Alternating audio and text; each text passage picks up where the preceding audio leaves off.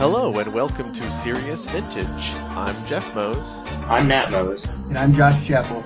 Today we'll be talking about Gen Con.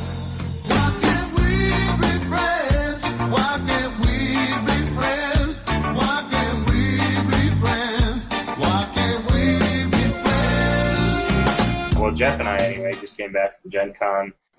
That was the best 4 days in gaming. I'm already looking forward to the next one. Pretty sure everyone else who went is looking forward to it too. Yeah, I think that the general consensus was that for most people, I think all the people I talked to, this was their favorite Gen Con they had been to yet. I know it's certainly mine.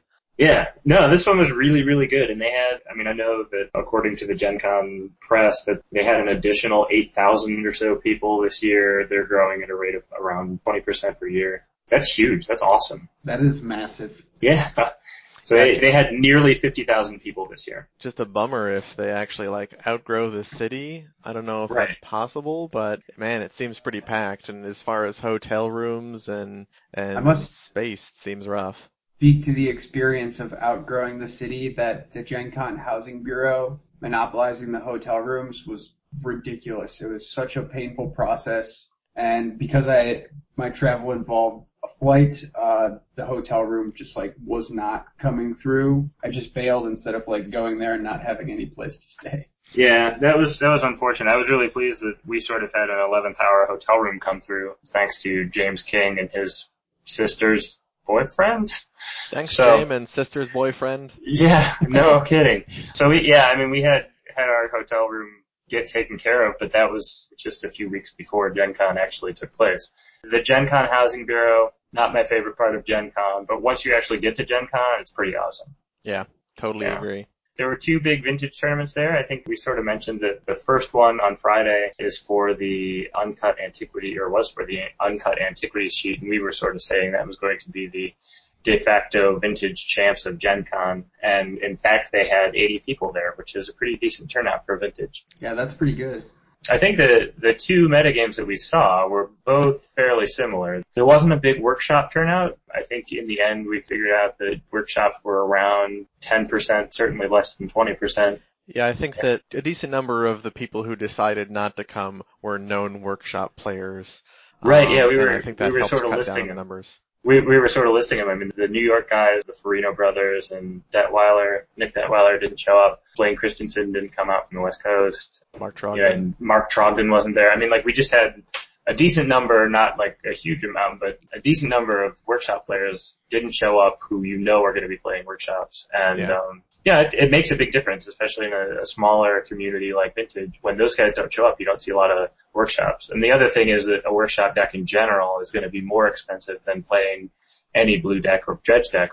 You're looking at a full set of power plus workshops. Yeah. And I guess it's worth noting that all the vintage tournaments at Gen Con were actually sanctioned. Right, yeah. Obviously there were no proxies allowed and everyone was playing with the real deal, which is always cool because you walk around tables and you're like, oh, that board is worth several $1,000s. That's awesome. Yeah, I had an experience in round 3 on Friday when I was playing against Rick Gideon. We sat down and our table was butting up against another table where there was a newbie tournament taking place. Yeah. And this was kids, sign up for your first tournament experience and we'll walk you through the process. This was the Learn to Play Magic events? Yeah, exactly. Hopefully they showed up with extra large fries and a 40-ounce Coke. No, but they were definitely playing unsleeved decks with.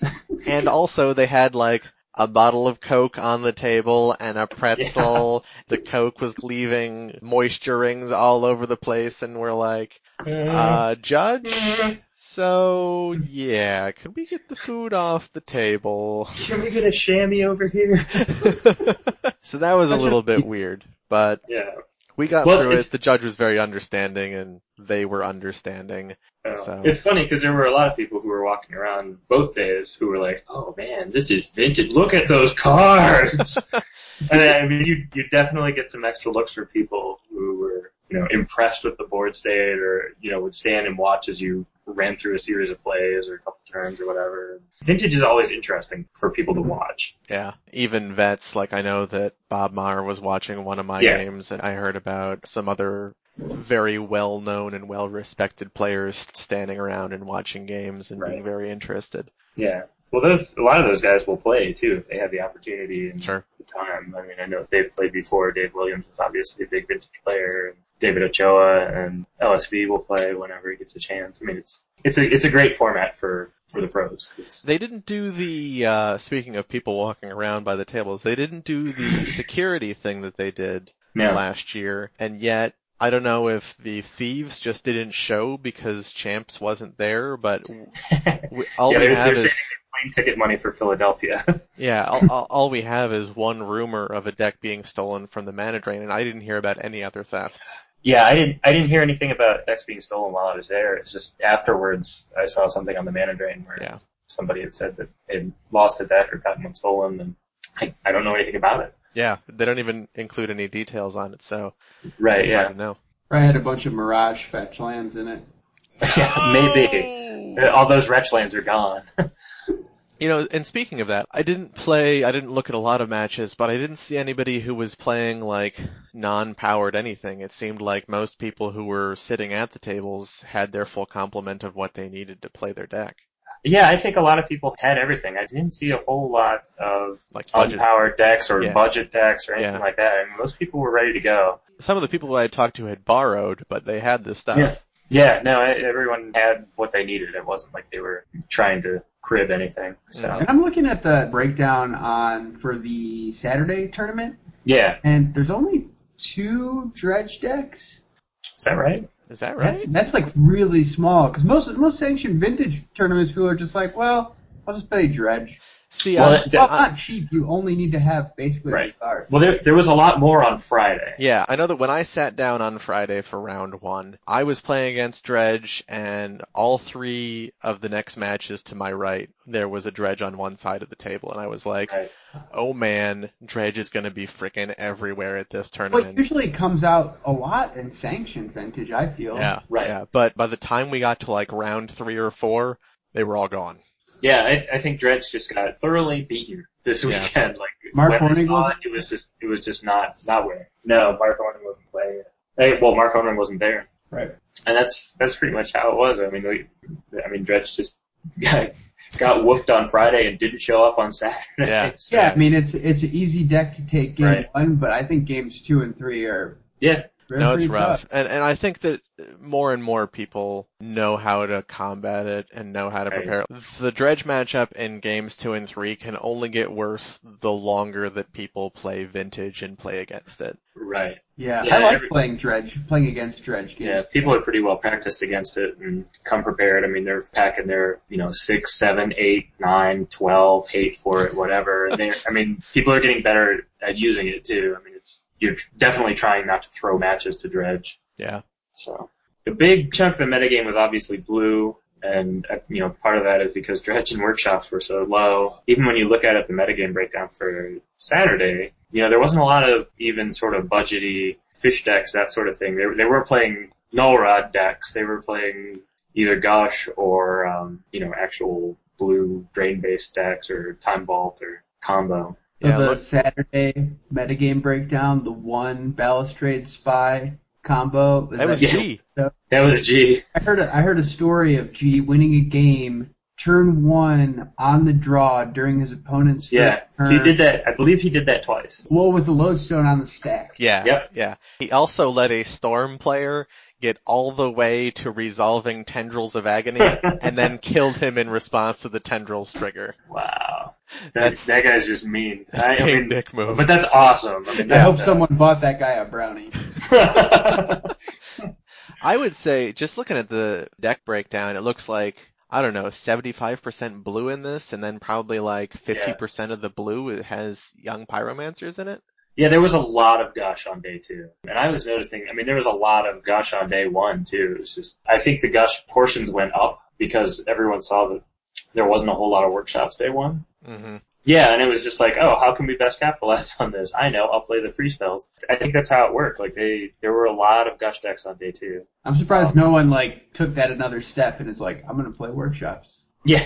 Well, like I said, I guess workshops 1 on Saturday? Yeah, and I think part of it is just that people don't have workshop components. Like they can't necessarily just be like, oh, I'm going to play workshops. Fair. I'll buy these $1,200 worth of cards. So I mean, I think it's just, whatever people were. And do available. note that I think only one shop deck made it into top 8 on Friday. Is that correct? There's an affinity. Oh, on Friday, I don't know. Yeah, on Friday that Adrian Becker with the Affinity Robots is the one who made it. Did Jordy not make it on Friday too? On top 8? Don't think so, but as has been noted, the top 8 deck lists, all the deck lists for Friday were lost, so we aren't really entirely sure. Which is really at this disappointing. point. Yeah, it's real bad, and we aren't quite sure what happened, but I think that Adrian Becker playing Affinity Robots was the only Shops deck that made it on Friday, and then we see 3 Shops decks making it on Saturday. Right. Maybe everyone turning to Gush punished them. I think part of it was just the three Shops decks that made it on Saturday also had time to retool themselves. Like I know Twan Town changed up his list so that he'd be better able to fight Gush and Young Pyromancer, and he played Trinisphere. He played Trinisphere both days. Oh, did he? I didn't realize that. Yeah, I'm pretty sure he did. So anyway, like he's clearly lying. But anyway, Jordy's deck was already prepared to beat Young Pyromancer and a host of other decks. Like his deck was really good. It beat me soundly both days. and you were playing Pyromancer day 1 and then just Regrowth Gush Tendrils on day 2? Yeah, it was sort of a janked up Regrowth Gush Tendrils. I was missing a Mox Emerald and a Time Twister and some other stuff. Like there were other cards that I would have been playing, but I kind of wanted to just try it out there anyway. And I ended up being in a play-in game for top 8, which, I mean, I ended up losing terribly, but I was close. I mean, it wasn't, even though my list was substandard, I was close. So yeah, I feel like it was actually a pretty good list. We mentioned there were 80 people for day 1. We got a respectable 42 for day 2. Yeah, that's what I was thinking. It was competing with some other pretty high-profile legacy events, so we got a smaller group, but it was still a great time. Legacy, quote-unquote, champs. Yeah, exactly. That was the big legacy event of the weekend. This Saturday tournament appears to be the top 8 of transformational sideboards as well. Yeah, there were a lot of them. Actually, a lot of people were playing that sort of deck, and I was actually asked whether I was playing Oath in mine. That's awesome. On Saturday. Yeah, no, it was pretty cool.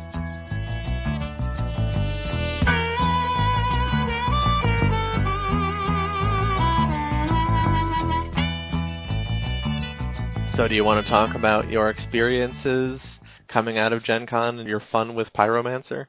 Yeah, sure. I had been wondering what I was going to play leading up to Gen Con, and I had orchestrated the purchase of a couple Moxes on eBay before going in. And it was sort of funny because the one I had ordered earlier, back in July, which was a Mox Emerald, was coming from Canada, and it didn't end up making it in time for Gen Con. In fact, it's still not here, but we're not worried yet. It's still en route. Canada is notorious. Canada? Yeah, no, it's fine. I'm not worried. But it was just funny that I had ordered it like a month ahead of time and, it didn't get here and I was like, oh, okay. But the one I ordered a week and a half before Gen Con made it there the Friday before. So I had a Sapphire, a Ruby, and a Jet going in. And I really still wasn't sure what I was going to play, so I tested out sort of a Grixis Pyromancer list and a Pyromancer list based on Rug Delver. And the Rug Delver list did seem to do pretty well, so I went with that. The list is, I'll put it up in the article, but the list is essentially a Rug Delver list, minus Delvers plus Pyromancers. And it did pretty well. Like, the general game plan seemed to just be overwhelm your opponent with spells and counters, and then, beat them down with either Pyromancer or Tarmogoyf or whatever you had available. And if that didn't work and your opponent was playing creatures, you'd go for playing a Tarmogoyf as a blocker and then overwhelming your opponent with 1/1s.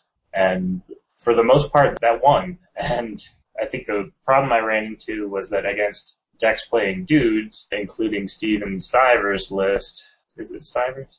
Steven Stearman's list, the 4-color humans list, which made 6th place on Saturday. I played him on Friday. The problem was that I was only playing 2 Tarmogoyfs and couldn't find one in time to block for my Young Pyromancer. Sounds unfortunate.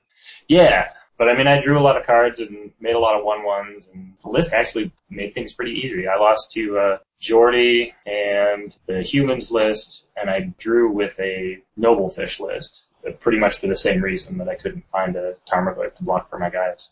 So, everything was close except for losing those matches. Everything was good. Did you play against much fast combo? Because it seems like you take a while to sort of get critical. I did play against a Burning Long list. Actually, I think I may have played against a couple, but I didn't really have a problem with them. I mean, I had plenty of counter spells and was able to build up an attacking force against them easy enough. The one nice thing about that list against combo is that you have regrowths, which means if you, for example, Flusterstorm something, you can regrow your Flusterstorm and play it again. Oh, yeah. Or, same thing with Forcible. And I definitely used that play against combo both days. Regrow your counterspell. How many regrowths did you play? I had 2 on Friday and 3 on Saturday. Do you feel like they functioned like merchant scrolls? I thought regrowth is really good. In the few games that I played with Grixis Pyromancer, I felt that regrowths were better in Rug Pyromancer than Yawgmoth's Will was in Grixis Pyromancer, which I feel is saying something. That's a real strong statement there, yeah. Like, regrowth was just go get a spell that was already good for you once. Yeah, I mean, even like the Grixis Pyromancer probably isn't really built to fully abuse Will, though, right? Right. Well, I mean, you can overwhelm them with spells again. Like you will for stuff, value, but, not to win, right? Right, yeah. exactly. Even getting just, I don't know, Ancestral, a land drop, and decent business spells out of Will, that's still a pretty good Will. Right. And I mean, my list wasn't like Menendian's where he has tendrils in it, so it's not like I was able to combo off in that sort of way. I mean, the idea would sort of be to play a bunch more spells and then time walk with the Pyromancer on board and overwhelm them in one turn. I was actually sort of surprised. I played a couple of games against Young Pyromancer, and I mean, my deck was sort of designed to ignore it and go over top. Right. But Pyromancer in general could get a bunch of dudes on the board really quickly. I mean, so once the Pyromancer was on the board, they stopped playing lazily. I mean, it's essentially a control deck, but once they get the Pyromancer on the board, they can just be super aggressive with their counters and stuff because you ultimately have to do something or else you're just going to die. Right, yeah. No, it's a real interesting sort of effect to have on board, and it gets really ridiculous when you have more than one on board. Yeah. Because you don't even care at that point. Against that Humans list, there was a point where he had I guess he was just playing Cavern of Souls, and he played a Dark Confidant off of it, and I spell snared, and he was like, no, it still goes through. And I'm like, I know, I get 2 dudes. and I was throwing stuff into Chalice for that reason. I mean, it just, you're still getting dudes, you're still playing 1/1s, you can still go. Like, it doesn't really hurt you all that much. So, yeah, it was interesting. I was not convinced of Pyromancer's abilities, 2 weeks ago, but I am now. So. Wait, so you played Spell Snare? I played 1 of, I think. I think Spell Snare was sick this weekend. Yeah, Spell Snare was awesome all the time. Really good. Yeah, there were plenty of spells that I counted as Spell Snare. There's so much at 2 right now. Right. Yeah, Spell Snare is really good. But let's talk a little bit more about your deck, Jeff, because you actually had the innovative tag. Yeah, the story where this starts is that the Saturday before Gen Con, I went to Vermilion. Yeah, and I played against Twan and Jake and Nat with they played a variety of decks, and I was playing UW Angels with Restoration Angel and stuff. And I was just getting absolutely destroyed. I think I probably lost 80% of the games that I played, and it just wasn't working out. So I was brainstorming on the way home on what I wanted to play, and I decided that I basically wanted to play combo. So going by Tinker is a spell where you just resolve it once and then you win the game, I was looking for another spell where you just resolve it once and then you win the game. I was originally looking into Doomsday, but I didn't think that I wanted to go in there, so I went with the Thespian Stage Dark Depths combo, and people have said that that's a bit too slow for Vintage, and that I had problems with that as well. When you play that combo, it's sort of hard to play cards that assemble the combo at the same time as actually also controlling the game state enough to make it to turn 5, which is generally your average Goldfish. So you slowed it down instead? I have a question. Yeah. So you mentioned something that you were going to play Doomsday? I thought about playing Doomsday, but I ended up not playing Doomsday before? Have I played Doomsday before? Yeah. Very little. Because I've never played Doomsday, and it seems like if I just picked it up and played it in a tournament, I would get destroyed. Well, I think that in general, it's a lot harder to make Doomsday piles where you kill your opponent with tendrils when you just need to cast Laboratory Maniac and then draw out your deck. And especially with Gush available, it's a lot easier to do that, because you can play things like Black Lotus and Ancestral Recall and Gush that basically just cast him and you die. Well, so basically you're by dying. That the Doomsday strategy is to cast Laboratory Maniac and then cast the 3 black Leveler? No, you cast the Laboratory Maniac out of your Doomsday file, and then you just draw the last 2 cards in your library. Yeah. That's awesome. However. Yeah. I mean, Sam Krolow had great luck with it. He played it in, I think, day 1 and day 2. And he made top 8 in day 2. I don't think he played it day 1. He played something else. Oh, okay. Well, I know that he rolled me with it on Saturday, so I got it to see it up close and personal. Sam Krolow and Mike Solomasi both made top 8 with Doomsday on day 2. It was a good choice. Yeah, it's a super good deck. I mean, like I'm getting to, you just need to resolve Doomsday. Right, yeah. I mean, but, for that reason. I didn't mean to derail your... You certainly did, though. As I was getting to, the card that made everything come together was Intuition, because Intuition, it's 2 and 1 blue, instant speed, and if you're playing 4 of both combo piece, you have a really good chance of getting one of them, and you can just Intuition for the other on the 3rd turn, and then lay down the 2nd combo piece on your 4th turn, pass the turn, and then they die on their 5th turn. On your 5th turn. So your deck actually seems like another one that was benefited by there not being a whole bunch of workshops that were playing Wastelands. Yeah, it's funny. I went mono blue because I wanted to have a lot of basics, and that keeps the mana base safe from Wasteland, which is really nice because you can easily develop your game plan without fear of being slowed down by Wasteland. But at the same time, the combo itself is disrupted by Wasteland, which necessitated Pithing Needles in the board. In order to deal with that. But in general, the deck is mono blue and it has a lot of control elements and then 2 combos in Tinker and the Stage Depths combo. And honestly, the big thing that I was surprised about was how useful Thespian Stage was. Yeah. I mean, I had a lot of experience with just turning it into an island on turn 2 when I didn't have another island in my hand to just activate Drain Mana, because I can go Mox, Thespian Stage, turn it into an island, and I have Drain Mana available. Turn 3 Mana Drain? Turn 3 Mana Drain, Chapel. It's insane. Yeah, Mana Drain's still pretty good. I don't really care when you resolve it. I agree. Plus, you can turn into a basic land and make it immune to Wasteland, which is pretty cute. So long as you play Stage first, it gives you the time you need to get your answer to Wasteland if they have a Wasteland on the board. At the same time, you can also do really cute things like copying your opponent's Tolarian Academy or your Tolarian Academy if you're playing one. I personally wasn't because I only had full power and no other artifacts. I was playing Library, and if you can if you copy your Tolarian, you still sacrifice one. So Good better point. To copy your opponents anyway. That seems really loose. I wouldn't advise that. Yeah. But Library is not. Library is not legendary, and that play is sick. I didn't pull it off in the tournament, but I did pull it off in testing a couple of times. I did it my first time testing that deck. It was sweet. Ned has sweet luck in goldfishing. He's just like, oh hey, Library, and there we go. Yeah. But I could even keep really silly hands. Like I beat Dredge in game 1 with a hand that was Mox, Thespian Stage, Dark Depths, Force, blue card.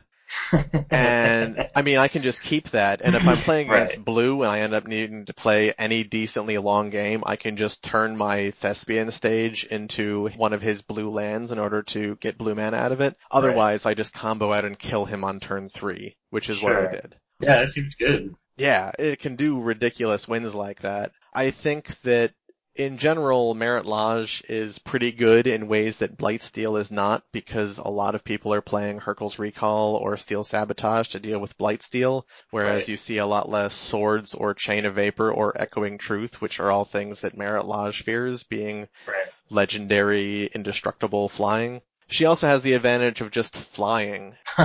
So that's why going into this metagame, knowing that I would be seeing a lot of Pyromancers and stuff like that, small stuff on the ground, flying 20/20 ends the game just as easily or even better than 11/11, in fact. Yeah. There were other people playing that combo too.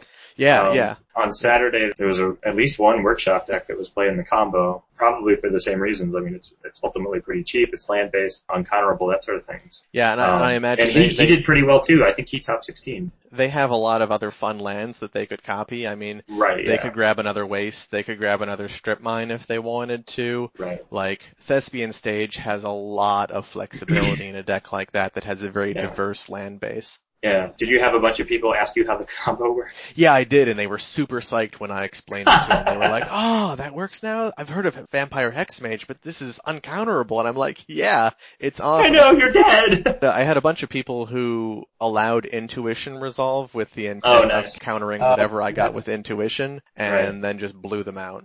Nice. A couple of times I also used intuition just to get force of will to keep me from dying, and that worked pretty well too. Yeah. Did you play any sort of like graveyard land recursion, or were you weren't not built to play that long of a game? I didn't. So, in addition to playing intuition to get combo pieces, I also had intuition accumulated knowledge with snapcasters as well. I never really got to pull that off very well. The only time I saw significant numbers of accumulated knowledges through natural drawing was against Dredge, and that was on Friday, and he had Leyline of the Void in all 3 games, so that was super awkward. Because 1 and a blue to cycle is maybe good for other formats, not so great for Vintage. Right. It's not even all that good in other formats. Generally, accumulated knowledges got sided out fairly frequently because Interesting. I was almost always just intuitioning for combo. Did you ever have a situation where you had to intuition for a combo piece, but you didn't have 3 of them left in your deck? No, but I did get into the situation where I had a Thespian stage wasted, and then I intuitioned for them, and then got the stage wasted again, and had no way to recur a Thespian stage. Right. That's why Sally suggested I go for some number of Noxious Revivals, which I think could be pretty sick in the deck. Yeah, I was going to recommend that. Yeah, because sticking in mono blue, there's not a lot of ways to recur lands. I originally had 1 Crucible of Worlds, but ultimately it just proved to be not as good as I would still think Crucible would be pretty good, because then you could intuition for both pieces in Crucible. Yeah, but they're not going to give me Crucible, they're just going to give me one of the pieces, and then my Crucible's in my graveyard forever. But then you hope they give you the wrong piece and you had the other one in hand the entire time, and you're like, aha, high five. That seems really loose. No, it seems fine. Anyway.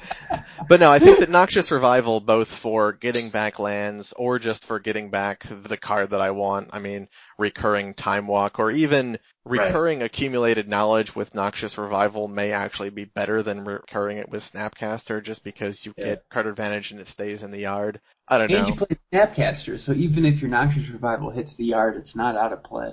Right. That's true. I think the deck was pretty good. I had a couple of play mistakes that ended up leading to major blowouts that lost games. The most notable of which, I have to tell the story because it's hilarious. This was good. Was the first round on Saturday. I was playing against a guy who was playing blue-white. Oh no, it was just pretty much just blue good stuff. He was playing Time Vault combo and generally big blue stuff, Jace and the like. I lost in game 1 because he mulled down to 5 and had a genius hand that just killed me on his first turn. And then in game 2, because he had beaten me with Time Vault in game 1, I sided in Pithing Needles, figuring that I would be able to lock down his vault if necessary. I quickly took control of the game, and I had all of my lands on board, and basically just passed the turn, and this was his last turn before I killed him, and he tapped 5 mana and cast Acquire, which is a card that I definitely had to read. I don't know what it does. What is Acquire? Acquire is a card where you search your opponent's library for an artifact card, and then put it into play under your control. And I'm like, oh, well, this is fine. I mean, I don't have any worthwhile artifacts in my deck. He's just going to get a Mox, or he's going to get a Blightsteel Colossus, which I fly over and kill him. Well, you had Blightsteel in your hand, right? Oh, yeah, I did have Blightsteel in my hand. So he's really just going to get a Mox and a Lotus, so who cares? And then he pulls out a Pithing Needle, and I'm like, oh. Balls. So yeah, he pulled out the Pithing Needle, named Thespian Stage, and that was my one-way ticket to Frown Town, as he just rolled over me while I struggled to find an answer to Pithing Needle, my own Pithing Needle, and couldn't get through the counters in his hand. I bet that you cast Acquire and is like, well, I guess I lose. There's nothing. That's what he did it for, right? That's your deck, and he goes, oh my god. I win! He was hoping for something sick, and then he's just like, there's nothing in here. Wait a sec. He said that he had blown out like 5 people with Acquire since he put it into the deck. Yeah. What does that cost, like 4? It costs 5. It's 2 blue and 3. Sorcery speed. Woo. we were talking about as he cast it, because David Ochoa in Ochoa Tez used to play Thada Adel Acquisitor, which is basically the same thing on a dude for Blue 1. Yeah. But if he had Thada Adel there, I totally would have just killed him, because Right. she would have had summoning sickness. Man. In general, the deck performed pretty well. I did all right on both days. I started out okay, and then around round 3 just started performing awfully. So I ended up not making decent standings on either day enough for prize, but I still think that the deck has promise and is a lot of fun to play, so I'm going to stick with it. Yeah. By prize, do you mean M14 booster packs? M14 I got booster 12 of packs. them. Oh, didn't you get prize on day 2? Yeah, I got 12 of them. Oh, wouldn't that make a total of 24 because you got 12 No, on day 1? No, I think I got 6 on day 1. Oh. What Did am you I- open a 6 on- mutafold or a scavenging ooze? I have not opened any of them yet. Half of them are going into the Vintage Achievements prize pool, and the other half I will use in drafts against my wife. Yeah. If you know what I mean. I think I Yeah, you probably do. It's actually drafts against my wife. do. So, Jeff, did you have a favorite opponent that you played against? Did you meet anybody cool? I met a lot of cool people, actually, and I think that we had a lot of really motivated vintage players. I played against a few people this was either their first real tournament or this was early in their vintage career, and they seemed really motivated about the format, and they seemed to be really having a good time. I know that blue player who blew me out with the choir was friends with the 4-color humans player who was just on fire and stomping people left and right both days. Yeah, that again is Steven Stearman. He ended up in 6th place on Saturday, and he knocked me out of top 8 on Friday, though he didn't make it himself. He just dream crushed me. But anyway, I sat down to play against him, and that guy was just super happy to be there. He was having a ton of fun. He loves vintage. This was his first tournament. Well, this was on Friday. This was his first tournament ever. He borrowed a whole bunch of power and was able to play. And his deck is so zany, and I know. it was just crushing. It's like I lost to Exava. What's Exava? I don't know, but it just killed me. I don't know if it does either. It's got haste, and it was like a 3/3, but it could be a 4/4. That's what I learned about it. I had to counter it, I think. That was either one that I countered or lost to, so. Did you learn that when you were at 4 life? No, but no, his deck was really cool. I mean, he was definitely playing the human synergy part. We had Dream Mayor of Avabrook and just a bunch of other stuff, Thalias, he was Dark playing... Confidants, and the whole Cavern of Souls package. Like his deck was really pretty good. So much of the but he mana was mostly one-drops. aggro. I mean, he had 4 Deathrite Shaman and 3 Noble Hierarch. I can only imagine that playing shops against him would be a nightmare. Right. He has so many permanents, and then he has all those permanents that make mana. Right. Yeah, and he's playing 4th Thalias to capitalize on that too, and he has Wastelands and things. I know in my game 1 against him on Friday, he was pretty disappointed that he found out I was playing 4 basics in my list. Like, that was definitely a key to my beating him, was having a mana base that couldn't really be hurt. I mean, along with the lightning bolts and infinite creatures that young Pyromancer can spit out. But that was a big thing. He's got plenty of ways to interact with stuff on the board. He's got 4 Abrupt Decays and 3 Swords of Plowshares. I mean, like, you're probably not going to get around him with dudes. So, yeah, so many dudes. Yeah, he's got a bunch of good cards in there. And like I said, I was a super nice guy. It was fun losing to him, so I was pleased that he did pretty much the same thing on Saturday and actually got to make top 8. Yeah. I had a lot of fun playing against Mark Lanigra too. He was last year's Vintage Champ, and I played against him both days. I beat him on Friday with the Young Pyromancer deck. He insisted that it wasn't Young Pyromancer that beat him, and he was probably right, because I'm pretty sure I had Tarmogoyf in 2 games. That guy, apparently Lanigra is really down on Young Pyromancer, does not think it's a good card. No, and he might still be right, but I know on game 2, he just crushed me. I know his list isn't up there, but I know that he was playing Grixis. Was it like pretty similar to what he played last year? I think it was pretty similar. He had Bobs and some Snapcasters and good blue and black cards and was playing Time Vault. And like, we were sort of joking around on Friday that he had all of the mana. Like, he was just playing mana after mana, but he never got any spells. And on Saturday, he was playing mana and business at an alarming rate in our game 1. And then in game 2, I mulled the 4 and he opened with Library. So that was pretty much all she wrote for that matchup. I know that you were surprised that he was able to beat the 4-color humans in top 8. I was surprised, and I guess he really put his number 8 on and got Time Vault into play real quick. Yeah. And that was the best way to beat him. Got 4 Abrupt Decays, though. Well, yeah, between Abrupt Decays and Kasali Pride Mages, you'd think and Ingot Chewer might be able to answer him, but I know he tinkered into it one game, which gets around some of those. You know, if your opponent's tapped out and things like that, you can just go for it. That was the play situation was where Steven asked him, "Oh, what creature are you gonna go get?" And he put Time Vault into play and won. So, yeah, it's like, I guess your sword splashers aren't going to work here. This one. But yeah, so I was frankly surprised because I thought the human stack might get him, but obviously Mark Laniger was a really good player anyway, so he obviously knew what he was doing. I thought that in general, I mean, we had a good contingent with Mark Laniger from Germany and then also the French players, and all those guys were super awesome and super fun. Yeah, all the Europeans that I played against were great opponents. They were a lot of fun to play against. They were interactive. They were playing neat decks. It was great having them there. I really it's nice to be able to play against people who are, you know, for our example, outside the Ohio metagame. I mean, anytime you get to play against people from even Pennsylvania and Michigan, it's nice. And, you know, this time we get to play against the French and the Germans and the Spanish, and that's a lot of fun too. We were even doing a lot of interacting and talking after the matches. I know that there was a lot of community interaction after the matches were over. We were having a great time together. Right, yeah, and I talked to several people over the weekend who are in their respective areas putting together vintage communities or, you know, organizing tournaments. I met the guy from Kalamazoo and the guy from North Carolina, Atlanta. They were all really great to talk to, and, you know, it's really good to see that the vintage is alive and kicking elsewhere. So it was a lot of fun.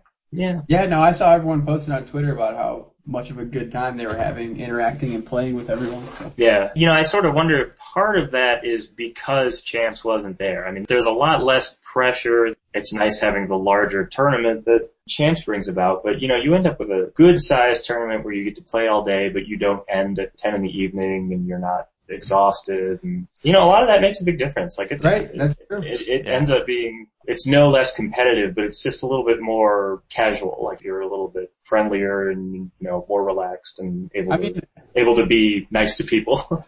I love playing Magic. Right. Every time. I don't want to play 14 rounds of Magic any day. Right, yeah. Yeah. So it was good.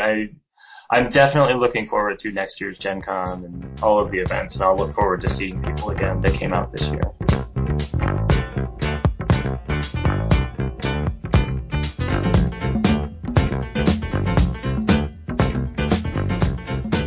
Speaking of what else happened at Gen Con. Oh my gosh, what else happened at Gen Con? There were actually quite a few neat things going on at Gen Con this year that we did. We obviously didn't do True Dungeon. I guess we sort of panned that last conversation. Yeah, we were sort of down on the True Dungeon just a bit. Although True Dungeon really helped me out yesterday because I was going through an old bag and I found the little light thing that they gave us where you pull it and it turns on. Yeah. I had to change the headlight car and it was dark outside, so I clipped it to my shirt and it was awesome. Wow, hey, way to go. You were supposed to return that, you know. You jack. Wait, yes. we were? Yes. Yeah. Well, I'm going to count that as services rendered. What we did do this year, though, Nat and I both had press badges as we are legitimate news. We're serious vintage. Yeah, we are a legitimate news organization now, so we got press badges. I don't know how this happened, but I'm in some Wizards of the Coast database for Dungeons and Dragons, so I got an invite to the D&D press party, though none of our other press friends did, and I got Nat into it as well, and that was really cool. It was in a different building than the Indianapolis Convention Center. It was in an old theater on the top floor in the rooftop ballroom, and they had redone the entire ballroom to be sort of like a fantasy setting out of Baldur's Gate. And they did a press conference up there, and they were going to do a party complete with a murder mystery, but we didn't actually stay around for that. I really regret not staying around for that. The more I think about it, I would have much rather done that than gone to Rathskeller. I guess that ultimately, yeah, I was a little bit disappointed with the Rathskeller, but what was the Rathskeller? It was a restaurant. We'll talk about it later. Yeah, that D&D thing was actually pretty cool. I haven't played a whole bunch of D&D. It's sort of coincidental that I had actually played D&D like 3 weeks before this because some friends of mine had wanted to play it. So like I was just coming off of games and I'm actually pretty excited and interested in it. So we got this cool invite and they were showing us all these D&D new things that were coming out that all looked pretty cool to me. But complete with an open bar. Yeah, and they had the open bar and they gave us some cool D&D swag and we got to ride up on the elevator with that D&D author who you knew that you should recognize, but we didn't until we looked him up afterwards. Right. I can't remember his name now. Nor can I. But it was neat. That was. Unfortunately, we're just not ingrained in the D&D culture. Like if we had ridden up with someone from Magic R&D, we would have known, but unfortunately we didn't know. It was really cool. All the people there were definitely hardcore D&D people, and we didn't want to, or at least I did not want to show my relative lack of knowledge of D&D. They'd be like... We were out of place. Just a bit. It's like, I like to play clerics. They're my favorite class.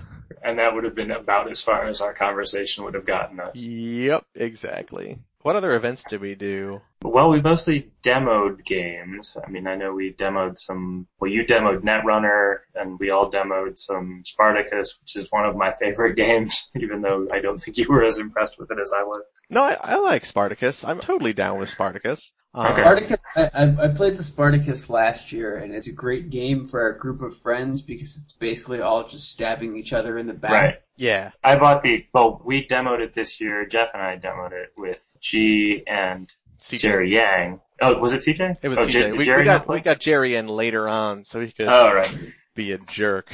Right, yeah. So we demoed it, and I actually ended up buying the expansion, which allows me to play a 6-player game now. I really enjoy that game. I think that's a lot of fun as far as backstabbing and, coming up with different reactive cards. And, I mean, the combat in the arena is still the best part to me, except for Jerry, because his rolls are terrible. I think that people they sort of get a bad idea on how combat works in the arena for Spartacus, especially in the demos, because they're like, oh, hey, try this out with these lame starting gladiators. Yeah. And it's just 2 guys come together, you roll dice, and one of them dies. Right, yeah. And ultimately, when you actually play the game, everyone gets their good gladiator who has different strengths, and they equip them with equipment. And there are so many more levels to what happens in the arena once you actually get specialized dudes. Right. That the starter guys can't even suggest. Right, yeah. Once you have actual gladiators, like gladiators with names instead of locations, like the combat just goes off the charts. It's so much more fun. Like I love that part of the game. And the expansion actually gives rules for how to have combat between multiple people. So you can have, instead of just 1-on-1, you can have 2-on-2 teams. Yeah, you can have 2-on-2 teams. And I'm sure you can organize it so that you can have 3 ways and everyone can thumbs up the 3-way. So, yeah. But really, the part that I'm the most upset that I missed from Gen Con is definitely the Yu-Gi-Oh! Token booth. Yeah, we all got miscut Team Series tokens at the booth. I'm so bummed that CJ and I left before you guys did that. Oh, that's right. You did. I was already gone. Did you and CJ get a token together? No. Oh, that would have been cute. I've never actually seen the Yu-Gi-Oh! Token booth. Have you not gotten the tokens? No, I have no Yu-Gi-Oh! Tokens. So. Man, next year that's day 1. Yeah, apparently. I keep on missing out on that.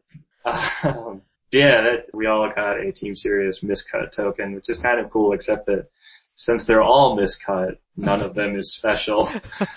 It's sort of like old Fallen Empires cards, where the rarest ones are the ones that are actually properly cut. Yep. And Jeff, you played Netrunner. Did you enjoy that game? I thought that Netrunner was pretty good. I think that once again, it's part of a demo. The demo. It's part of a demo, and I know that Eric bought it, Eric Butler, and he was saying that there were a lot of cards and stuff in the full set that we had not even touched on that would add extra dimensions to the game. I don't have a lot of people who I could play with around Toledo. I was planning on looking for it online because the way the Netrunner distribution works is you buy the core set, and the core set has all of the cards in the core set. And if you buy the expansion, you get a full set of all the cards in the expansion, which seems like it would lend itself to an online play format very well. And I was going to see if that was possible, because that game was a lot of fun to play. Okay, yeah, and I know a few other people who have enjoyed it too. Matt Hazard has it, and CJ bought it too, I think. Yeah. And you played Le Petit Prince? Yeah, I played Le Petit Prince, which is the Little Prince tile game. It's a great book, by the way. I haven't actually read the book, though I'm planning on it now. The book is phenomenal. But anyway, they have a tile game where you're building a planet, and there are different squares that you put together into your planet, and you get points based on what appears on the squares in your planet. And the way you get the squares is you end up Rochester drafting them, or Winston drafting them rather. You reveal a certain number of them, and then you can look at them, you put some face down, you then choose your opponent to pick one, and then you take one. So it's like JR was calling it the ultimate screw your neighbor draft, because all you're doing is practicing your draft skills and bluffing against them. But that was a lot of fun. I didn't get a chance to buy it because I couldn't find it in the exhibit hall on the last day. But I am going to plan on looking for it either online or at my local game store. Seems really good. We also, that was fun. Nat and I demoed the latest Ascension. I'm not sure there's a whole lot to talk about that. It seems like a fairly typical build your deck, some element of randomness. Most of the other Team Serious folks have played a lot of it and either like it or don't like it. I think I'm probably the last person to get on board with this because this was my first time trying it out. And I can see both sides of the argument. It's not my favorite. I mean, as far as deck building games go, I like Dominion a lot better because I think I really dislike the fact that in Ascension you can have bad luck that you just never get cards that are any good. It's like, I can't do anything. I'm just going to buy more money and militia. Great. Yeah. Fantastic. I like Dominion better. Yeah. So I like the various builds of Dominion. So, I can go on and on about those. I like the Hinterlands and Seaside expansions for that because I think they're like playing Gush Combo and Drain Tendrils respectively. A lot of cantrips. Yeah. Cantrips are sweet. Yeah. So that's just how I feel. I know a lot of people really like Ascension, and it's not a terrible game. It's not my favorite. It has the randomness element that can sort of equal the playing field between good players and bad players, I think. Right, yeah, which is obvious because I won when we played our demo. That is so true. And it was just that I got the good cards and everyone else got nothing. Yeah, exactly. Especially Ryan, who literally got nothing. Right. That was fun. I do enjoy the playing different games part of Gen Con, because obviously that's part of the reason to go.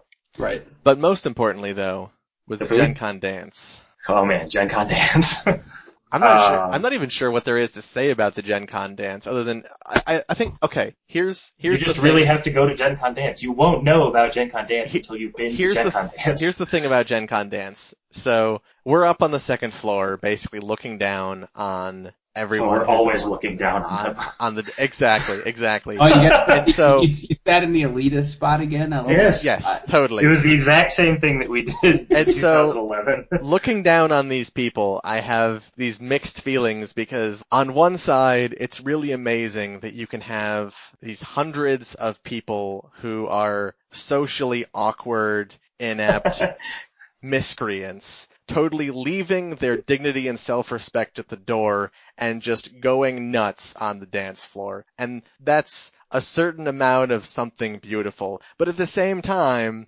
I'm the guy up on the balcony who's making fun of them.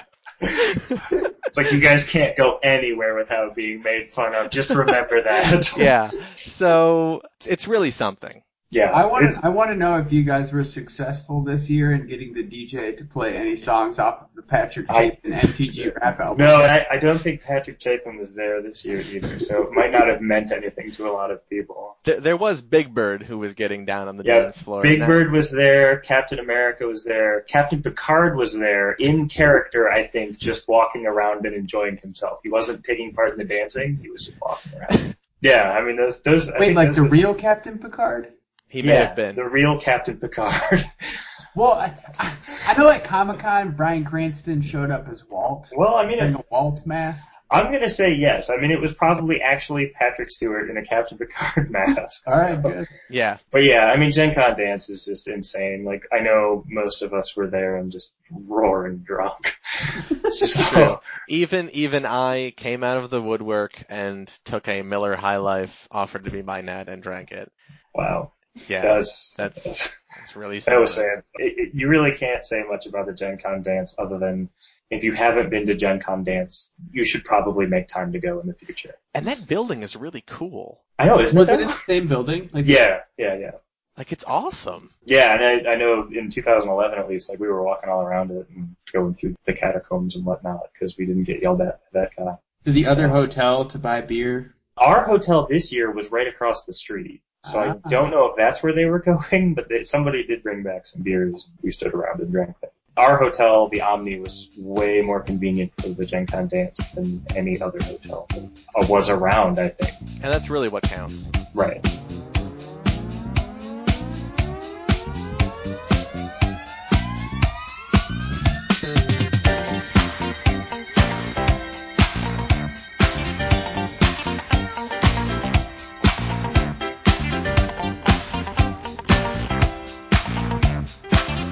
And did we eat any good food, Jeff? Or did you and I eat together every night? Other than yeah. Oh, actually, you went to St. Elmo's, right? Yeah, but I ended up eating with you again when we went out that night. So yeah, we did eat together every night. I think that the food was good. In general, like, I was not super excited about the Rathskeller.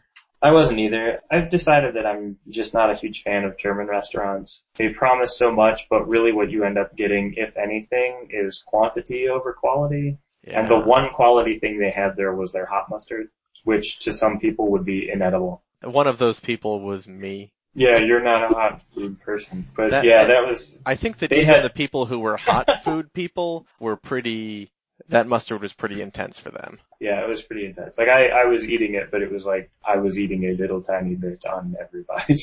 Yeah. I know that Jimmy got regular mustard with his food, with his sausage. And he kept trying to switch it. JR kept trying to switch it. And Jimmy never got fooled. He always checked it before he tried it. Yeah, it wasn't, especially for the price involved. And you got that $38 beer. And the distance to get there. Was it 38? Yeah, wasn't it? Oh man, I thought it was 18. I think it was 38. Oh crap. Boom! No. It had to be 18. Okay. Based on my bill. It wasn't 38. Okay. Let's we're fine. That it was 18. No, it was 18 because I think my bill was 56 with a $28 meal. All right. Fair enough. But yeah, I mean, it was fine, but we did walk a long way to get there. Yeah, we walked a long way, and we actually started a little bit on the way because we were already at the theater. We also gave up open bar to go there and free whatever the D&D press party was going to be serving. Yeah, and that Drizzt Do'Urden cake that they hadn't cut yet. Oh, we missed that cake. I know. It's apparently the 20th anniversary of Drizzt Do'Urden, if I'm saying that properly, who is R.A. Salvatore's. I have no idea what you're talking about, so probably. He's a famous D&D character that R.A. Salvatore created, and like every D&D fan is in love with him. Oh, that's cool. There were statues of him all around, but you probably didn't realize who they were. I don't know who that is. Yeah. You would have recognized if it was Jace? Well, yeah, I would recognize if it was Jace. He's part of the mythos that I live within. If Jace dual wielded, he'd probably be as cool to Magic players as Drizzt Do'Urden is to D&D players. Jace has 4 abilities. But does he have 2 swords? He's got Brainstorm. Alright, fair enough. And Win. He has Win. Yeah.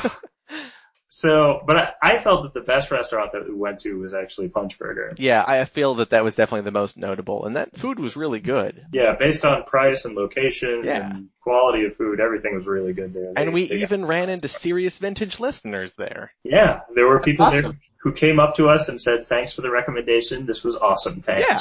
So that was great. Wait, what did you recommend them? To go to Punch Burger, and from our last episode when we had the restaurant recommendations.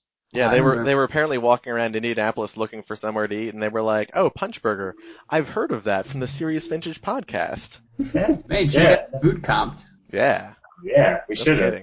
But yeah, I just got the basic burger there, and it was really good. Their pickles were nice, and their pickles were actually nice because they were more cucumbery than pickly, which was great. That's awesome. A little bit fresher and not quite as acerbic.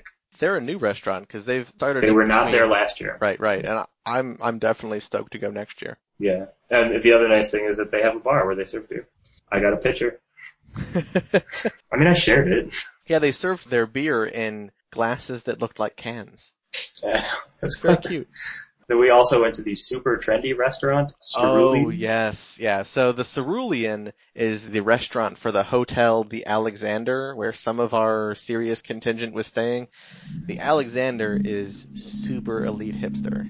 Super trendy. What is that? Oh, so it's not like a normal hotel, it's a boutique hotel? I don't know about boutique hotel. It was just super hipster. Yeah. Like, we went into their room and we were just like, wow, gonna get thrown out of here because I don't have an iPod. Right. But the food was interesting because it was definitely one of those gastronomical experience restaurants. For example, I was coming in after a tournament and hadn't eaten dinner, so I just got 3 different appetizers, and one of them was chicken wing skins, which was essentially a pork rind, but made from chicken skins. Did you get the foie gras cotton candy? No, I didn't. I got a basket of toast with 4 different spreads, which were kind of interesting. One was a pickled watermelon spread, which was actually really, really good. And what was my last one? Yes, the beet and carrot salad, which was essentially sliced beets and sliced carrots in a baby food jar doused in vinegar. You seemed pretty stoked on that, and especially on your little finger clapper tool that you used to eat it. Oh yeah, that thing was awful. I don't even know how to But the explain salad was that good. thing. I really like beets and carrots and root vegetables in general, so the salad was good. And the whole food for me was fine. Like I think if I had realized that I was getting pork rinds and not buffalo chicken wings, I probably would have done something different, but it was good. Yeah, I felt like they were going for an experimentation of flavors and Yeah. tastes. For instance, I had already been to St. Elmo's that night, so I just got a dessert. And my dessert was spiced chocolate. You had avocado ice cream Yeah. and spiced chocolate mousse or And ganache. it was sort of laid out, and it was artistically laid out. Artistically laid out. It was cute. It was good. I enjoyed it. It was funny though because, I mean, I can enjoy food that is meant to ironically I can enjoy food that is meant to be exotic and sort of be a tasting experience. Eric Butler is totally not down with that. He's like, what the is this on my plate? Right. What he got vinegar ice cream, and what was his pairing with it? It was peaches and corn cake. Yeah, corn cake, and he had some peaches of some sort, and then there were little Pop Rocks squares. Yes. They were like squares of pastry made with Pop Rocks. So, I mean, I think he just got out trendied real bad. Real bad. The ice cream itself, I tried. Not my favorite. Might not do that one again, but he hated it. The combination of things was good. It was fine. Yeah, exactly. Like I said, I can enjoy food ironically, so. Yeah, I thought the place was fine. It was what it was. They did have insane ginger beer. Which they made themselves, right. Apparently. They had homemade ginger beer, which was phenomenal. Twan and Sam went there on Friday morning after getting annihilated up in their room. And just like had a morning drink, and the bartender was actually just making the ginger beer there in the morning. Real neat. Yeah, no, it was real good. Nice and spicy ginger, and not real sweet and anything like that. It was good. And Jerry Yang tried the chicken wings. Oh, the chicken tenders, yes. He was, as Jerry was expected to be, not impressed. He said they were better than he expected. But he also said that he thought that the chicken tenders at Hooters were better. Or was that G? Probably both. So, yeah. I thought that they were good. But frankly, saying that they were better than he expected is pretty high praise coming from Jerry. That's true. That's a recommendation. So if you haven't tried the chicken tenders at the JW Marriott in the High Velocity Lounge, you should probably go check them out. This was coming off of his recent review of Long John Silver's? Yes. Well, yeah. Compared to Long John Silver's, they're better than expected.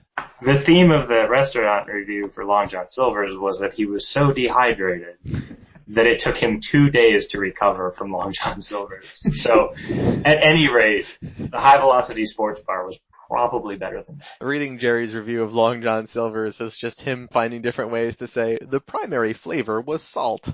Yep. Man. And I mean, I'm trying to think if I had anything interesting to drink, but if I had anything interesting to drink, I You forgot. don't remember it. Actually, the most interesting thing that I had, other than a few cocktails that people were making that were okay. Did you have any Jaeger bombs? No, Yeah. You're right. This was why it was the best Gen Con ever. Well, Jayco was staying in the Alexander, and they were having Jaeger bombs out of there, but we were not drinking extensively over in the Alexander, so most of the booze that was consumed in our room was... I had some beers. Yeah, Miller High Life. No, I had a triple brewed in America. I'm not sure where it was from now. I'd have to look it up. Oh yeah, that was the thing you were super stoked on. Yeah, actually, the beer I had was really good. I'm a big fan of Belgian-style triples, and this one was adequate, so I certainly wasn't going to complain about it. Like I said, I don't remember where it was from. I wish I did. Jimmy was the one keeping us swimming in High Life. Yeah, well, and Jimmy actually also had the Wisconsin brewed sour ale, which was really good. I'll have to ask him to see what his recommended brand was on that, but that was really interesting. It was sort of an extra yeasted beer that had, it was like a sour taste, like it tasted like citrusy. Yeah, but like I said, I'll ask him and see what his recommendation was, and I'll put it in the text. You know, the one thing I'm really glad that I missed out on is just like the really depressing Sunday afternoon. Yeah. Yeah, it real sucks. Well, you know what we've found is that the best way to cure that is by going to Arby's. What? Yeah, this has so far been a Gen Con tradition, is that Matt Hazard and I, on our way home from Gen Con, will stop at Arby's and get food, because we generally leave about that time and we're like, hey, we're hungry, let's get food. And, you know, we sit and talk about what happened. Eric Butler and Sam Crawler were there because they rode with us this year, and, you know, we all reminisced about Gen Con and look forward to next year. And I usually hang out at the airport by myself and really upset that I have to go to work the next day, but like really glad that I won't be drinking the next day. Yeah. Apparently, yeah, going to work the next day is terrible. Apparently, JR flew in on Wednesday, and on his first flight, because I think he had a connection, he apparently was sitting next to a guy who wanted to party, so basically JR sat down next to him and the guy's like, hi, want to get drunk? And JR was like, yes, I do. Yeah. I've flown next to that guy before, and he's awesome. You're the party guy or JR? The party guy. Yeah. The guy that, like, on your 10 a.m. flight is just like, I'll have 2 whiskeys, and you're just like, me too. So anyway, I'm already looking forward to next year's Gen Con. We're already figuring out room reservations so that we don't have to go through the housing bureau. Yeah, I'm in next year. I'm gonna plan this out a lot better. And I mean, you know, in the future we have to look forward to Vintage Champs in November. So. Yep. I have to say, it was awesome the number of podcast listeners who came up to us and were like, hey, love your podcast. People started conversations, talked to us, and that, like, it blew me away, the number of people who are listening, who are motivated, who are interested. That was incredible. Yeah, man, it's like you're internet famous. I have a press badge. Makes me legit. So good. Yeah, so anyway, if you want to get a hold of us, if you didn't get a chance to meet us at Gen Con, you can email us at our podcast address. It's seriousvintagepodcast@gmail.com, or you can talk to us on Twitter or whatever. We'll be around.